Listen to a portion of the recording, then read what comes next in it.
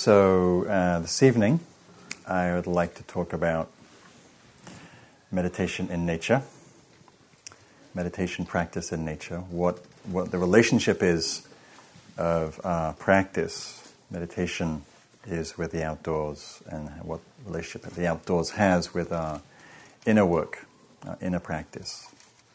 So for me, they're not separate. I've spent the last 15 years or so doing a lot of my practice, meditation outside, on my deck, on the beach, up in the hills here. I'm forever eloping out of the meditation hall into the forest or the woods or the trees or wherever I can dwell outdoors. I find it a very supportive, conducive, inspiring place to practice. As I know many of you probably go outside. That's probably why you live around here, partly because the nature's so gorgeous and inviting, and it's not 20 below, and it's not flooding, and it's not, under snow. So I just got back from Mexico. It was interesting. We had Mexican food tonight. Sort of, it was in the theme, tortillas. And so I was leading a week-long paddle, sea kayaking, meditation course in Baja. I do this annually with my friend Bob at Sea Trek and folks there. And so, of course, it was beautiful. We go to beautiful places. I mean, anywhere becomes beautiful once you pay attention long enough outside. But and those of you familiar with the Baja sunrises, we get up really early. This year we got up particularly early. We got up about 5:30. And this particular time of the month, we had the good fortune for several days of, before the sunrise, we'd have the moonrise. And it was just a silver crescent moon with a star with a planet next to it. So we'd wake up and the reflection would be shimmering on the black water, and then there's this glow of the sun. The clouds would light up, and then at some point this golden orb would rise out of the ocean, and it was really suffering. It was great suffering.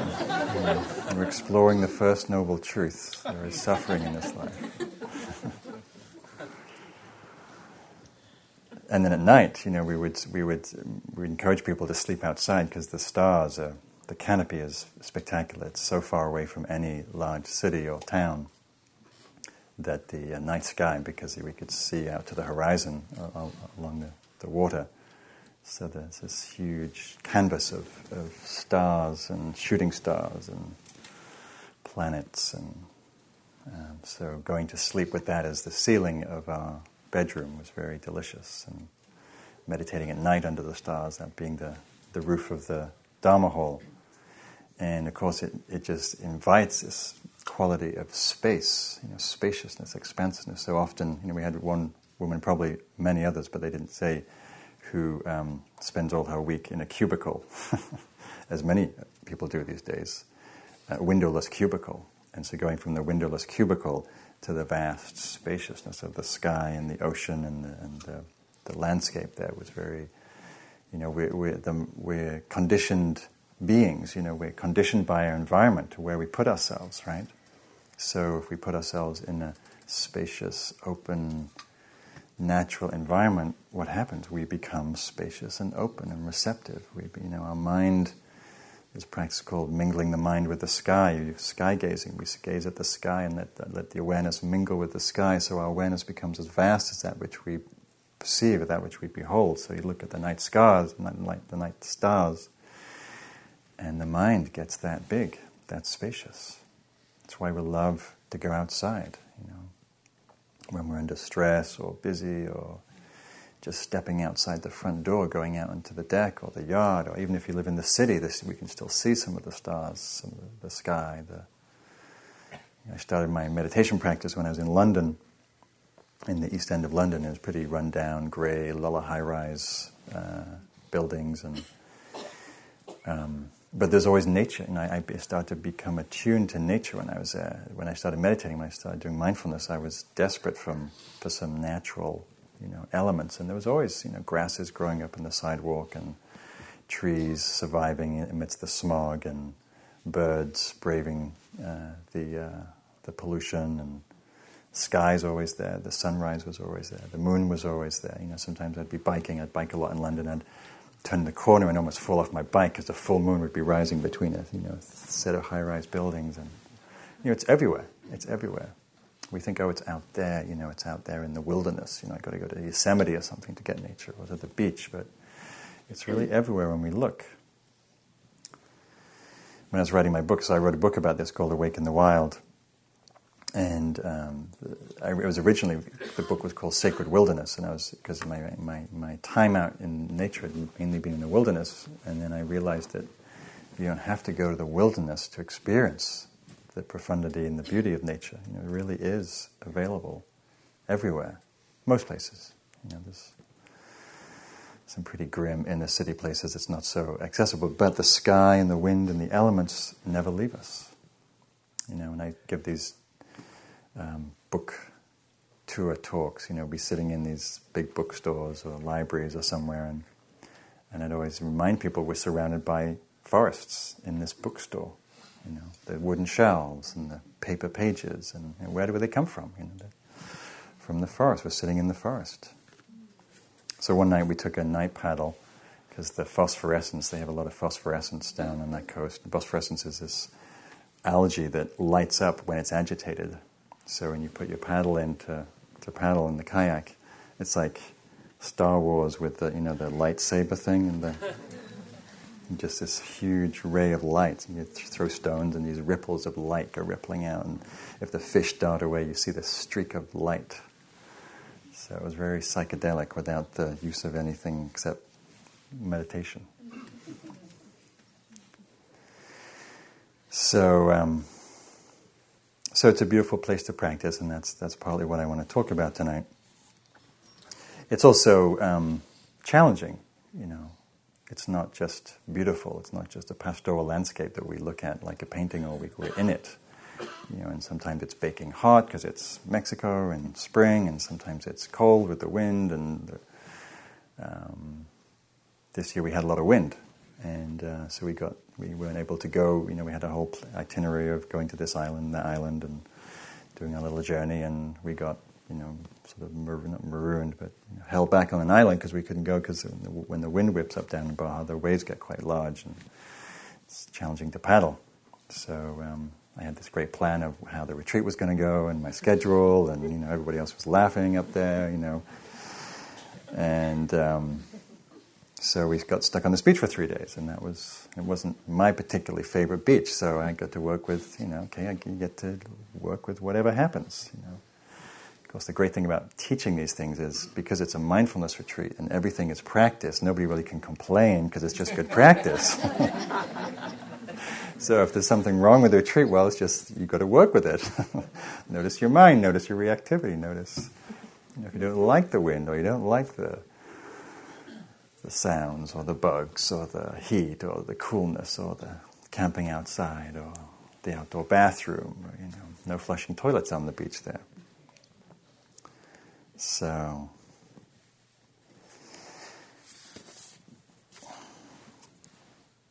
it was interesting coming back. I flew back, and we fly back via LA, which is always an interesting place to fly into after you've been out in the wilderness. I once went from the canyons in Arizona. I took a drive from there right to Vegas to catch my flight, which was quite a contrast.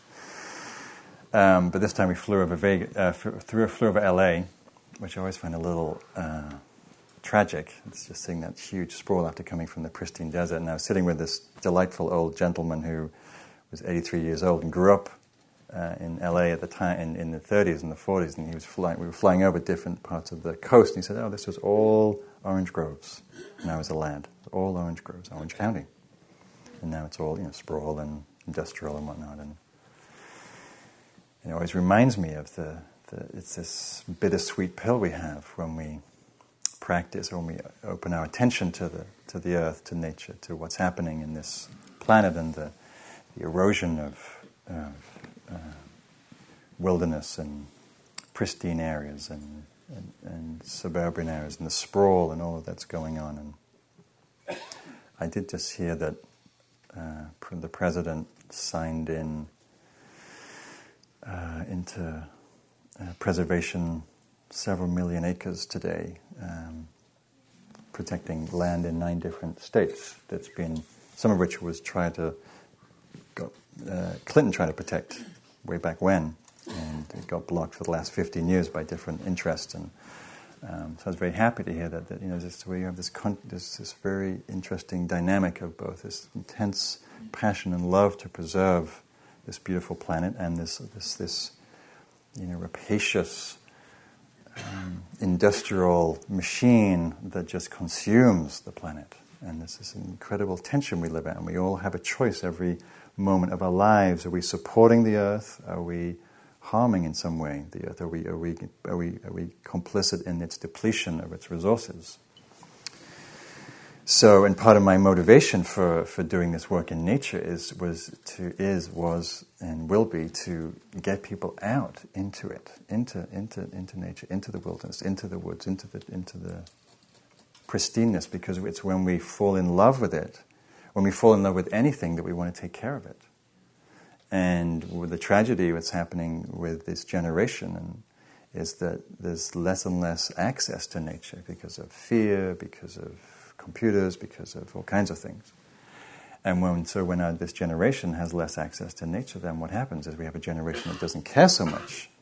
As many of you, as I did, I grew up running around farmers' fields and playing in the woods and, setting fire to things and, causing all kinds of trouble.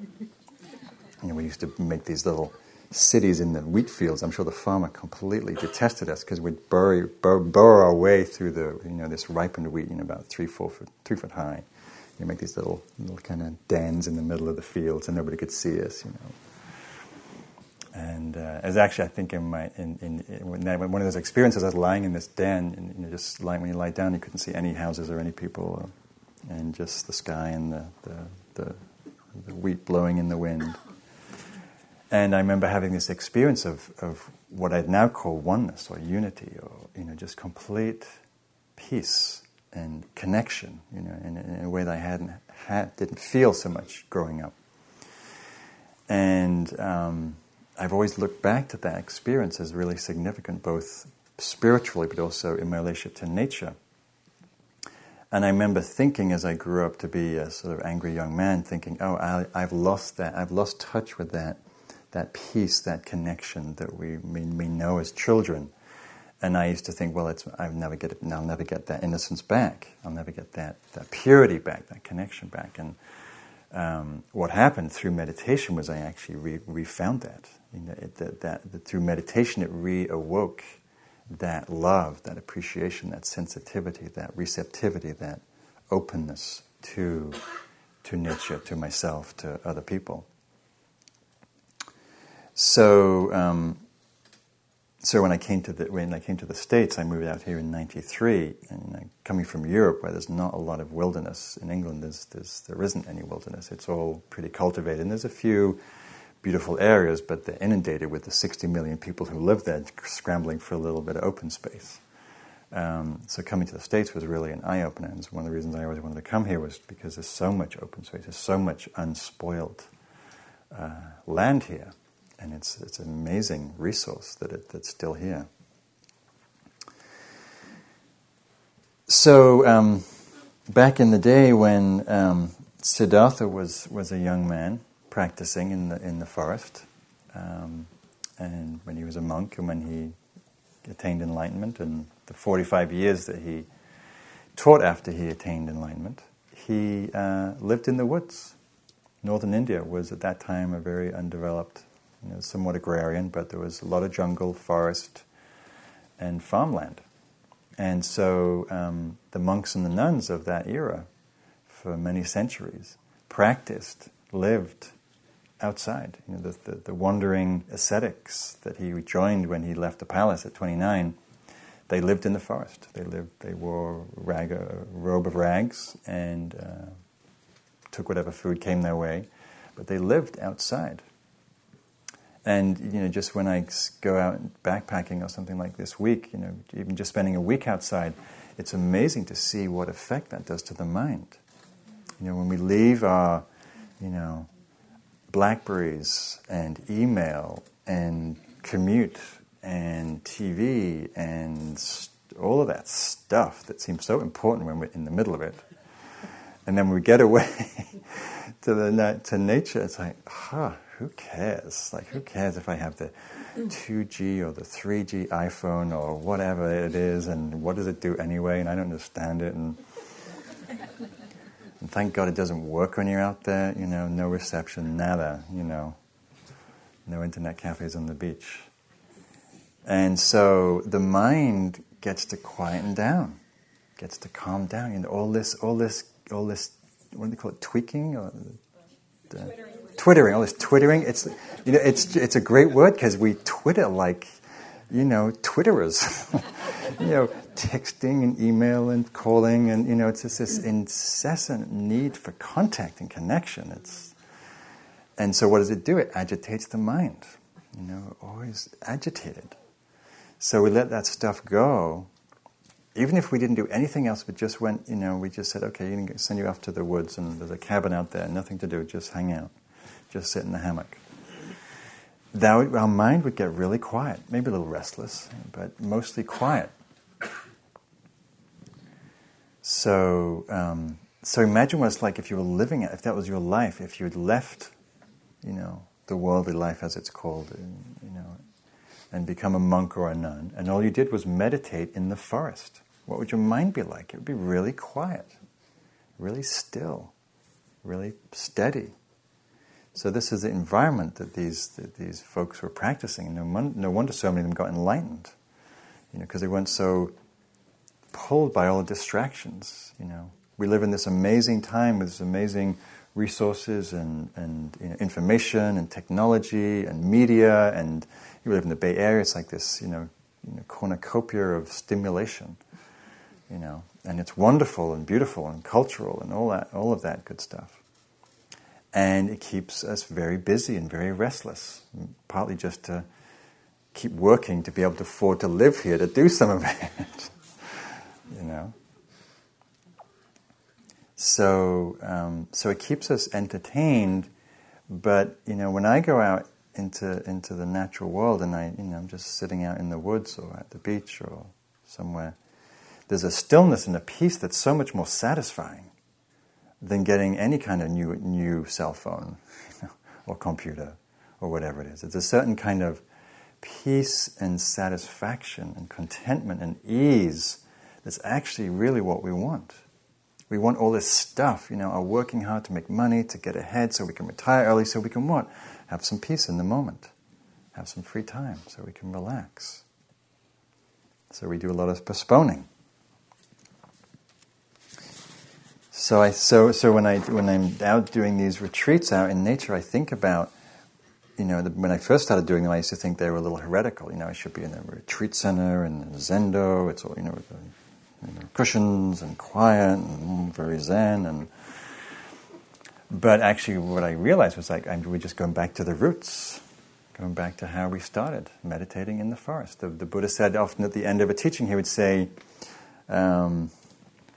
Get it exactly right. He said, there are trees and the roots of trees.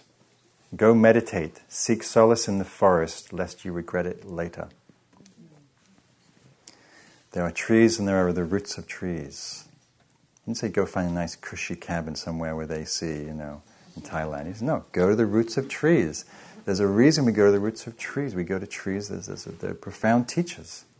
We live in this area, there's beautiful oaks and the redwoods, and great teachers of stability and stillness and peace and fluidity and connectedness. I love how the redwood roots, they only go 6 feet deep, but they go hundreds of feet horizontally, and they all interweave with each other to keep each other standing. We could do with more of that. So in every Buddhist tradition, there's a strong emphasis on nature. A lot of the Zen, all the monasteries, in most of the monasteries, aside from the urban ones, they're all out in these spectacular places, remote mountain hermitages in Tibet, forest monasteries in Thailand. That they're there for a reason, because of the support of the elements, away from the twittering.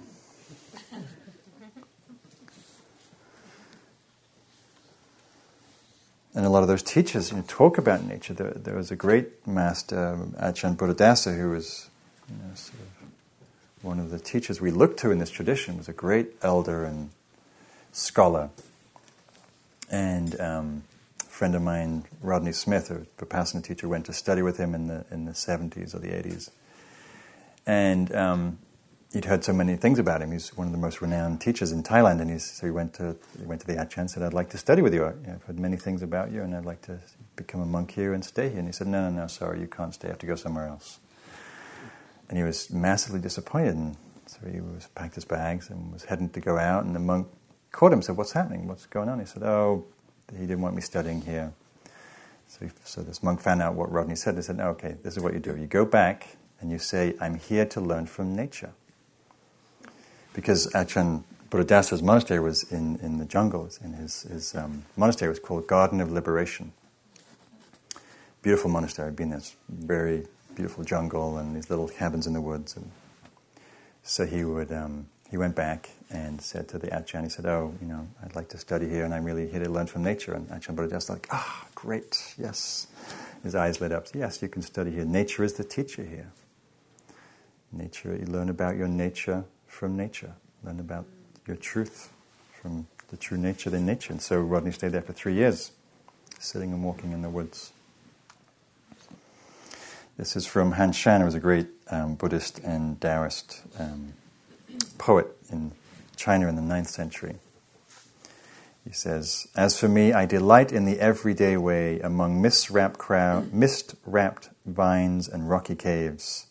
Here in the wilderness I am completely free, with my friends, the white clouds, idling forever. There are roads, but they do not reach the world. Since I am mindless, who can rouse my thoughts? On a bed of stone I sit, alone in the night, while the round moon climbs up cold mountain."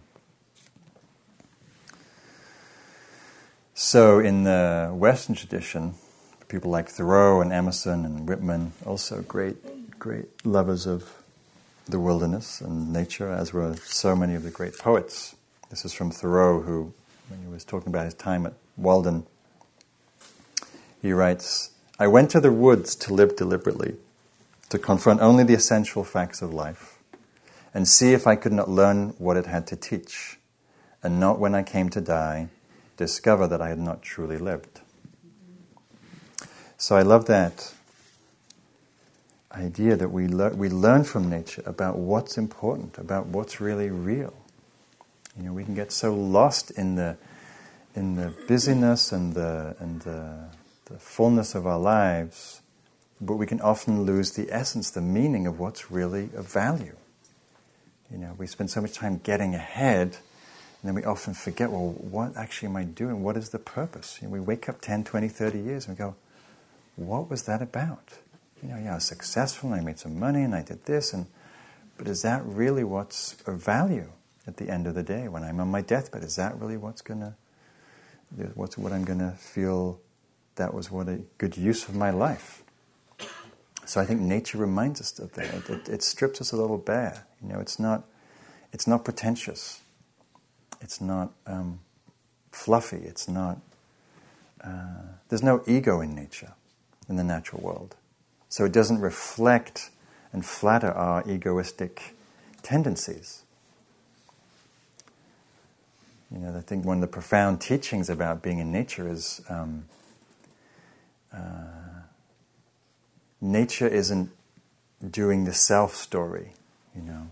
Humans are the only things on this planet running around with egos, making themselves try and be really important.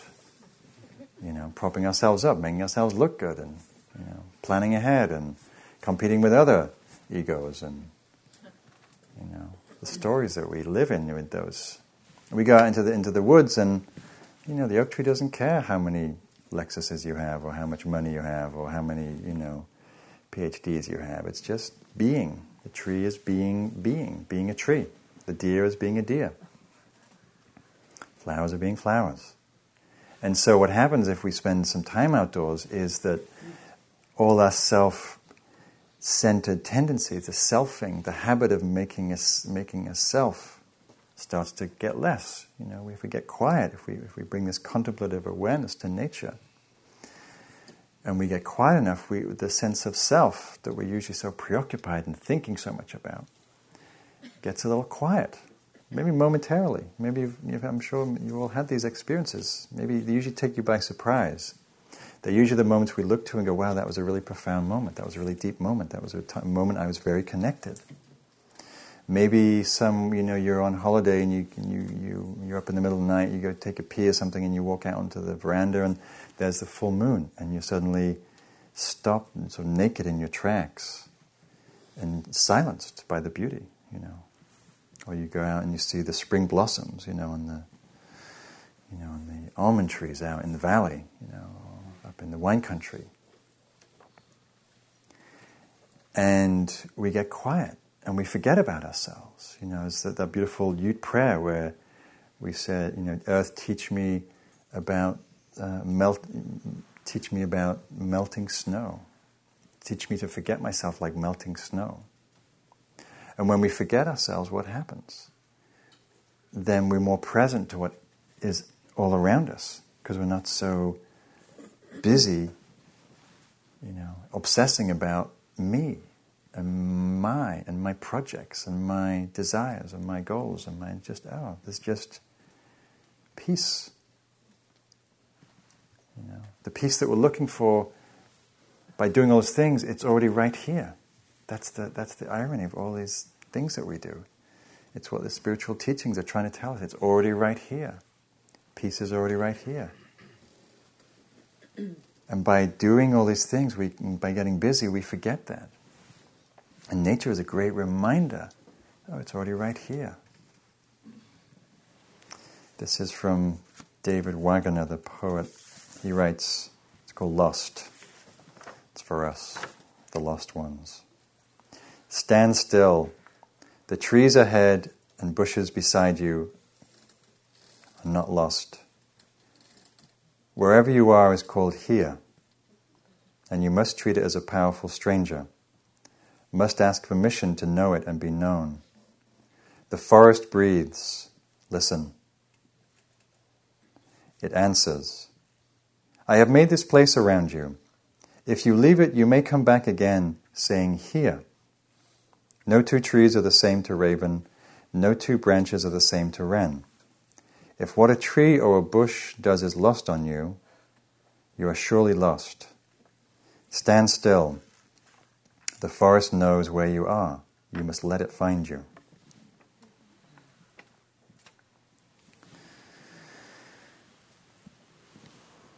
So the Buddha put it in that teaching to Bahia that we often give reference to. This young man asked the Buddha what the essence of his teaching was, and he said,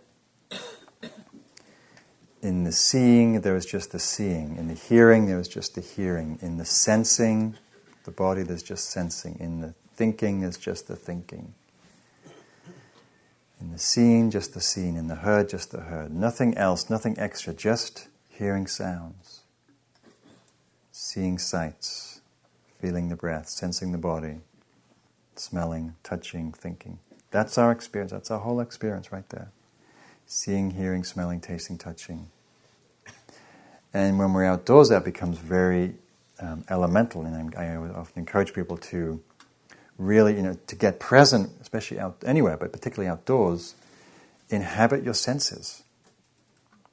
And the senses are always in the present. And it's a beautiful doorway to presence. When we, come out of the busyness of our mind and our stories and just, you're right. There's just seeing, there's just hearing, there's just smelling, tasting, touching. That's all there is. And then there's all the stories we add to it. Oh, it's a person. Oh, I like them. Oh, I don't like them. Oh, they're my best friend. Oh, they're my enemy. And I want to go out with them. No, I don't. We create these whole melodramas.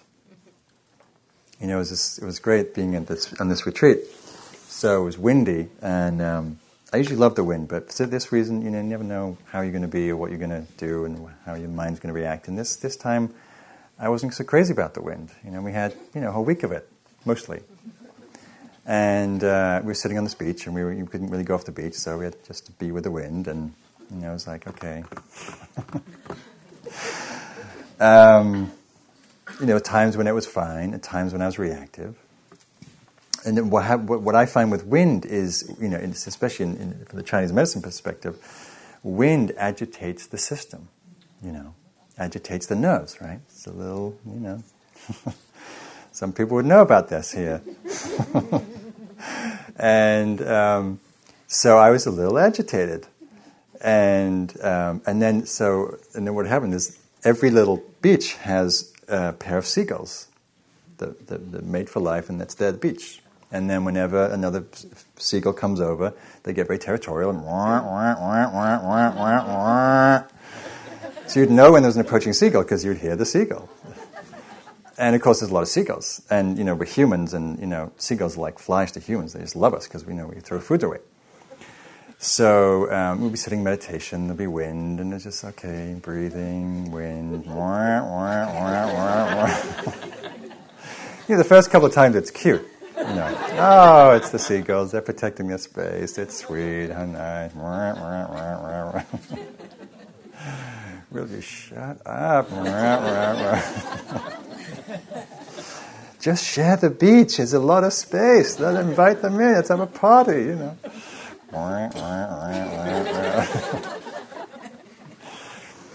Some people are reporting how much they're loving the seagulls and how beautiful and loving the sound. It helps them get present. And I'm like, okay, seagulls. So nature's just this beautiful mirror. It's not about the seagulls. It's not about the wind. The wind is just being wind. The seagulls are being beautiful seagulls. And what we do with it is what we do with it. And then we either at peace or we're completely miserable. Take your pick.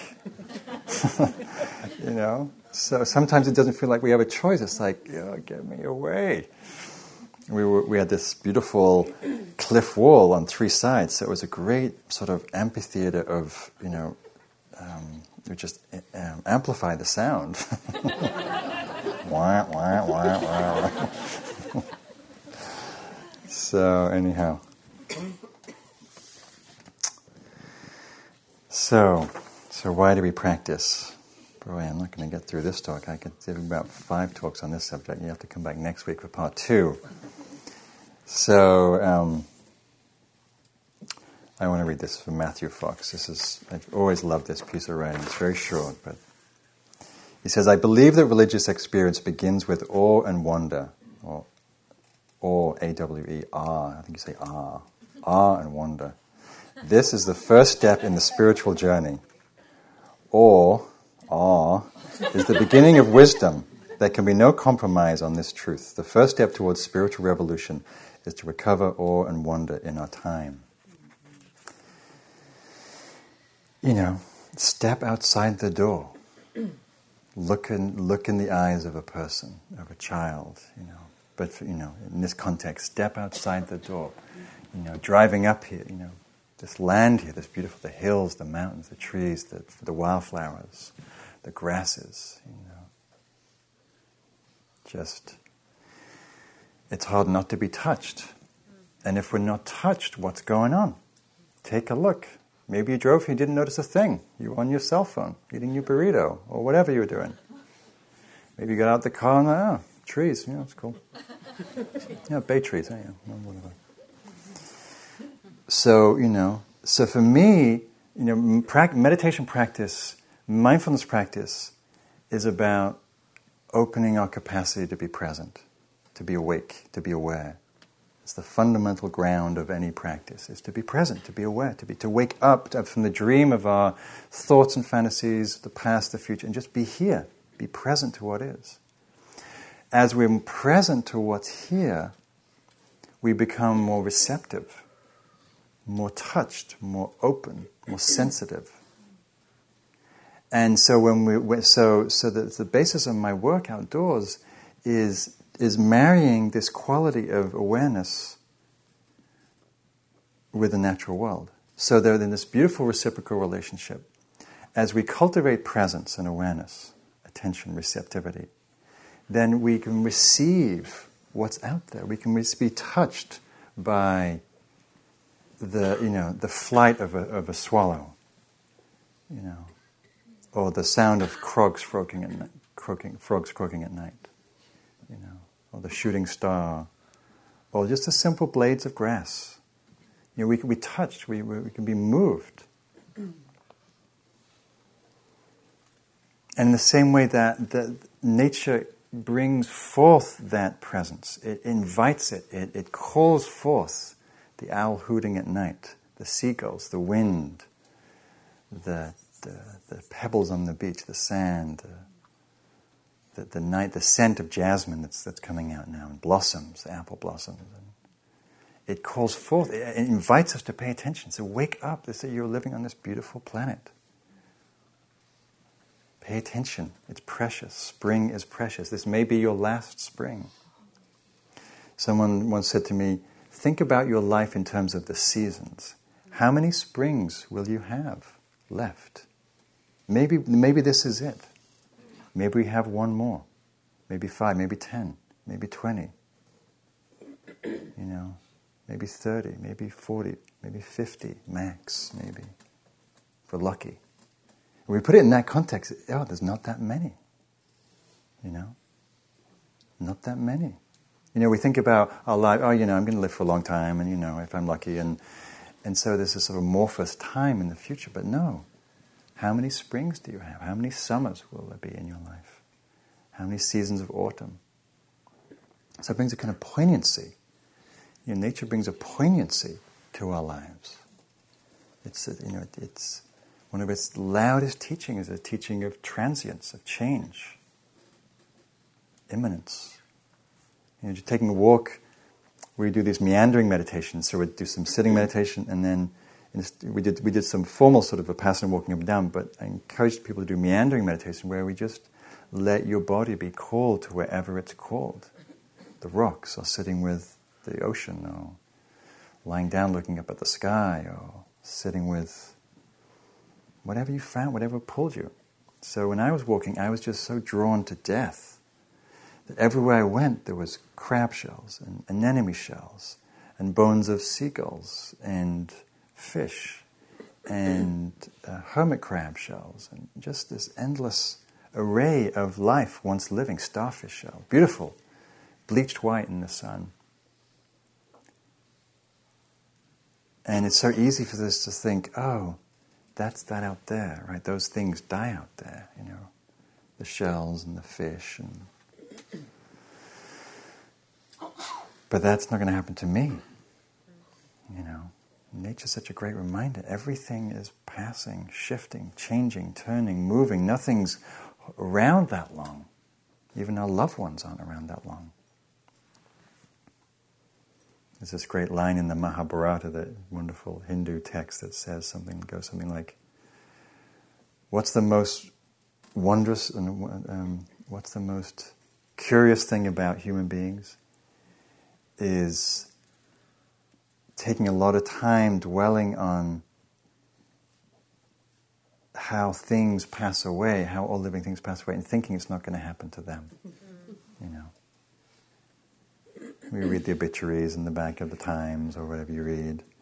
So-and-so's passed, and so this actor and this politician and it seems so distant.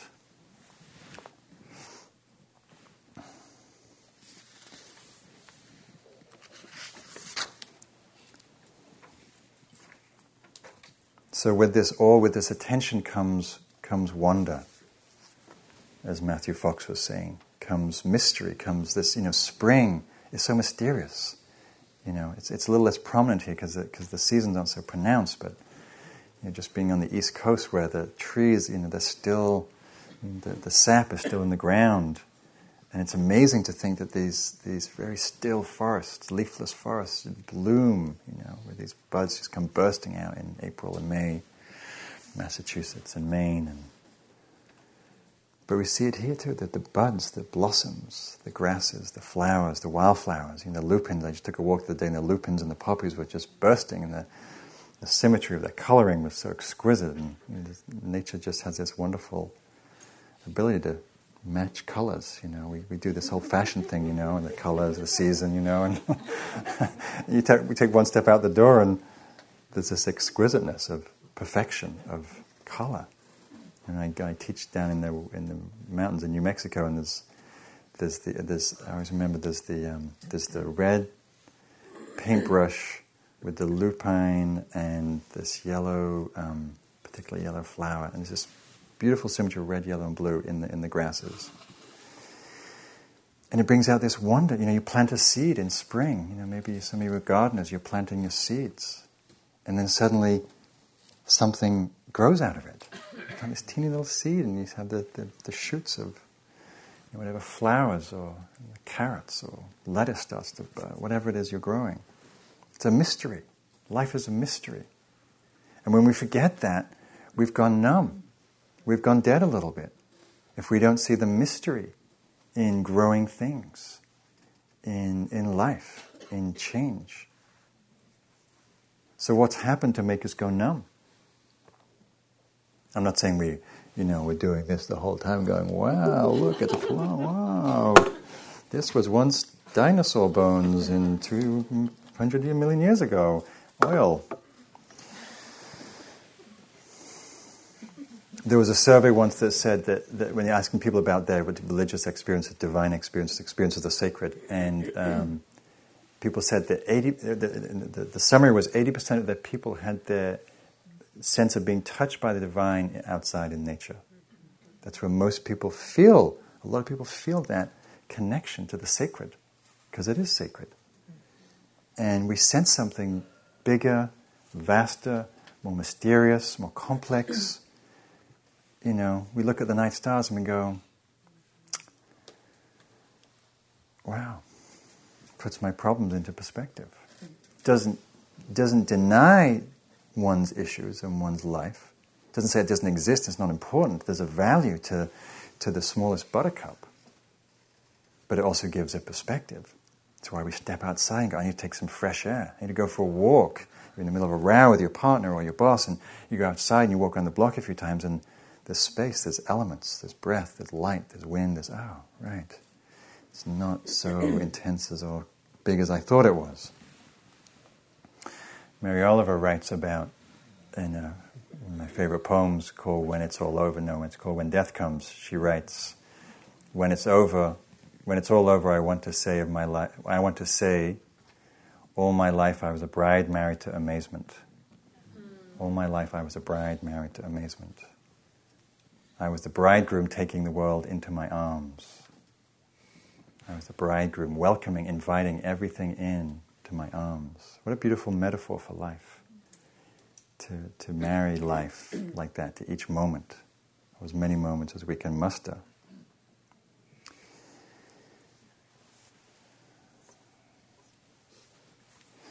I remember I was teaching meditation in San Quentin. There's a friend of mine had this beautiful project, growing a vegetable and flower garden in one of the exercise yards in San Quentin, medium security part of the prison. And it was a beautiful project, and she and the inmates created this really exquisite garden. And many beautiful things happened, particularly both the guards and the prisoner, the inmates got involved, and these really big, strong guys. I went to the open day there was some sort of celebration, and these big guys, were so proud of their tomato plants and their cucumbers and the dahlias, and it was just incredible to have that sweetness in this very hostile, sterile, barbaric environment. And one of the days I went there, I'd lead a meditation group before they did their gardening. We were standing outside, it was a lockdown, and so the guards and we were outside, and the inmates were inside locked down for however many hours they've been locked down. And it was kind of a wild, autumnal, stormy evening, and we were just standing there looking around. Actually, there's a bunch of folks from the course with us, and this full moon rose out of the clouds. And here we were in San Quentin, barbed wire all around, prisoners, guards, guns, the whole thing, the whole insanity of it. And then these beautiful, puffy, sort of violet clouds, and then the full moon rising, and everyone stopped talking and just got quiet. And it's like nature's a great equalizer, and even in that environment, nature penetrates. So I read this poem when I was on the retreat. I like to read a lot of poetry when I teach, just because it says in so few words what it would take me to say in so many. And because we were doing these sunrise meditations, it seemed apropos that I read this poem about the sun from Mary Oliver. She writes, "Have you ever seen anything in your life more wonderful than the way the sun every evening, relaxed and easy, floats towards the horizon and into the clouds or the hills or the rumpled sea, and is gone, and how it slides again out of the blackness every morning on the other side of the world, like a red flower streaming upward on its heavenly oils, say on a morning in early summer, at its perfect imperial distance? And have you ever felt for anything such wild love? Do you think there is anywhere in any language a world billowing enough for such pleasure, that fills you as the sun reaches out, as it warms you as you stand there empty-handed? Or have you too turned from this world? Or have you too gone crazy for power or for things?"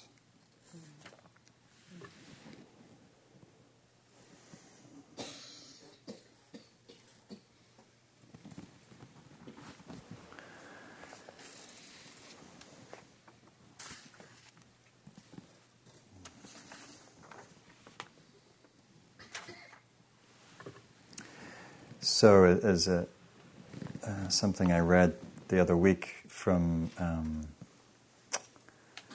Joanna Macy, who's a wonderful teacher and friend and lover of the planet, and she wrote, it's actually in some interview where she said, the path of Buddhism is very erotic, because it's about paying attention. And if you pay attention long enough, you can't help fall in love with that which you're paying attention to. So that for me is very true in nature. That one of the things that's most beautiful is it opens the heart. It opens the heart to be touched. And as we get more present, more attentive, what happens? We start to fall in love. Our heart gets really touched by things, So I know even when we do these retreats up in the hills here, being surrounded by the woods and the hills, and there's a lot of animals here. Because these monasteries become safe havens for animals. Because in the Buddhist precepts of non-harming, so all life is protected. So you often find in Buddhist monasteries all over the world, that there's a haven for animals. So that lots more deer come down from the hills. They actually come down partly to get away from the mountain lion, who's more up the hill, and turkeys and all kinds of critters and beautiful beings, and people sort of fall in love with the deer, particularly the fawns. That's a lot of fawns right now, white spots and stumbly legs, and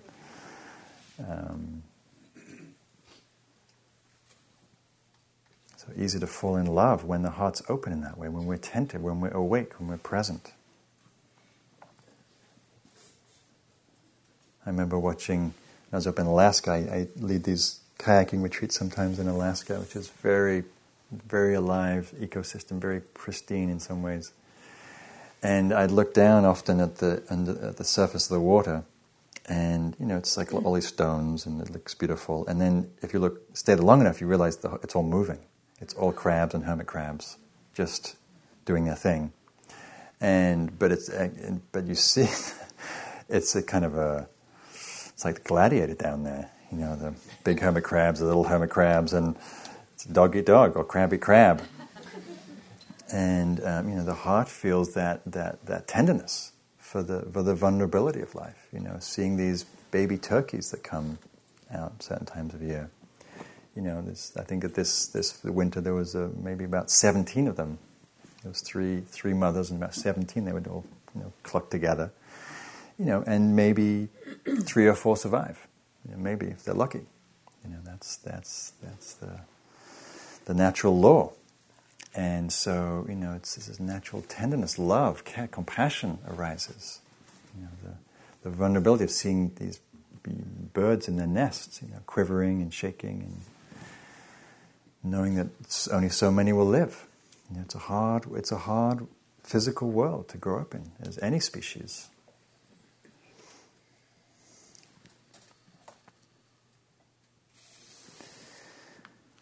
So, many, many things to say, too little time. Maybe I'll just read some poems. So, talked about the peace that comes when we go outside. Maybe this week, try doing some meditation outdoors. On your deck, in your yard, go out into the hills, into the park, at the beach, wherever you are. See what happens when you go outdoors, sit or walk, whatever kind of meditation you like to do. Let the awareness be very open and receptive. Don't try to have this very cloistered, okay, I'm going to follow my breath, I'm not going to listen to the birds, I'm not going to listen to the birds. Let the awareness be very open, receptive. Let the senses be your guide to presence. So the bird song, the sound of the wind in the leaves, the crickets at night, beautiful thing to meditate to. The smells, the touch of the wind on your skin, the sunlight, the coolness.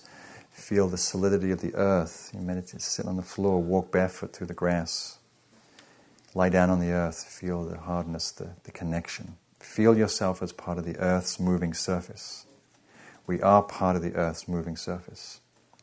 We're not separate from the earth, looking at the earth going, this is a nice planet. Glad I chose this one. No, we are part of the earth that's able to behold itself, that's able to see itself, that's able to know itself, taste itself, feel itself. How long have you lived separate from the earth? We maybe take one step, and maybe we can jump a second or two. But we're rooted to this planet, this life-bestowing planet.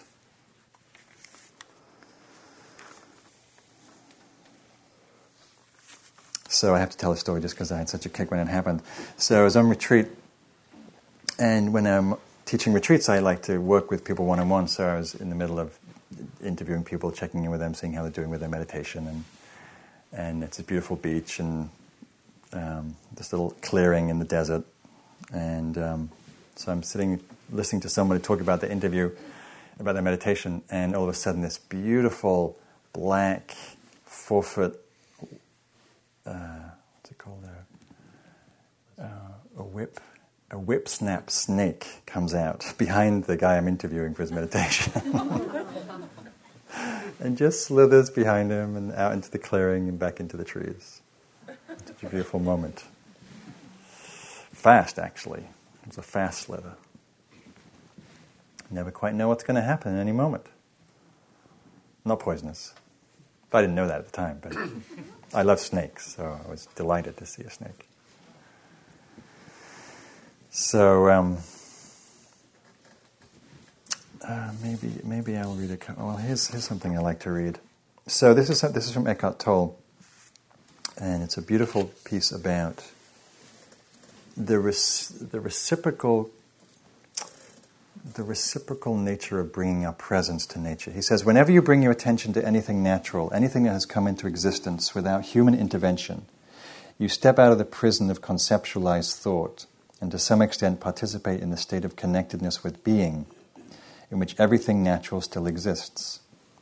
To bring your attention to a stone or a tree or an animal does not mean to think about it, but simply to perceive it and hold it in your awareness. Something of its essence then transmits itself to you. You can sense how still it is, and in doing so the same stillness arises within you. You sense how deeply it rests in being, completely at one with what is and where it is. In realizing this, you too come to a place of deep rest within yourself. So this is what happens when we allow ourselves to be open, to be touched. Then when we're sitting with a tree, or the ocean, or a rock, or a stream, we can be, we're not separate from any of it. And when we get quiet enough, we can feel that, we can be touched, and it permeates. It actually allows us to drop back into our own being, our own nature, our own true nature. This is from the poet Wendell Berry, poet / farmer / activist. He writes famously, it's called The Peace of Wild Things. When despair for the world grows in me, and I wake in the night at the least sound, in fear of what my life and my children's lives may be, I go and lie down where the wood drake rests in his beauty on the water, and the great heron feeds. I come into the peace of wild things. I come into the peace of wild things, who do not tax their lives with forethought of grief. Who do not tax their lives with forethought of grief. And I come into the presence of still water, and I feel above me the day-blind stars waiting with their light. For a time I rest in the grace of the world and am free. For a time I rest in the grace of the world and am free. So please, sometime this week, go out and experience the peace of wild things, who do not tax their lives with forethought of grief. It's like that Mark Twain quote, my life has been full of great mishaps and tragedy, none of which ever happened. But we spend a lot of nights in the middle of the night thinking about, oh my God, what happens if my kids do that, and my partner, and my bank balance, and my stocks, oh, that already happened. Okay, what about something else to worry about? So, anyhow, that's all I have time for. Maybe I'll say more another time. So, as I say, I did write a book about this called Awake in the Wild, if you're interested, and I have a website called awakeinthewild.com.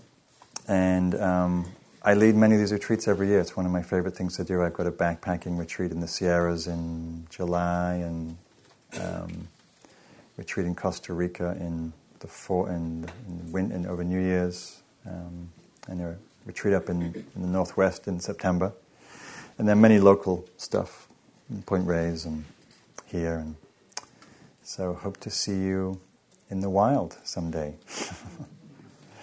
So next week Jack will be back. He's finished teaching the month retreat, so he'll be back and dinner will be served. So have a beautiful week. May you awaken in the wild. Thank you. Please remember to take your chairs back and turn right out of Spirit Rock and pay attention to the moon and the stars. And thank you for listening. To learn how you can support the teachers and Dharma Seed, please visit dharmaseed.org/donate.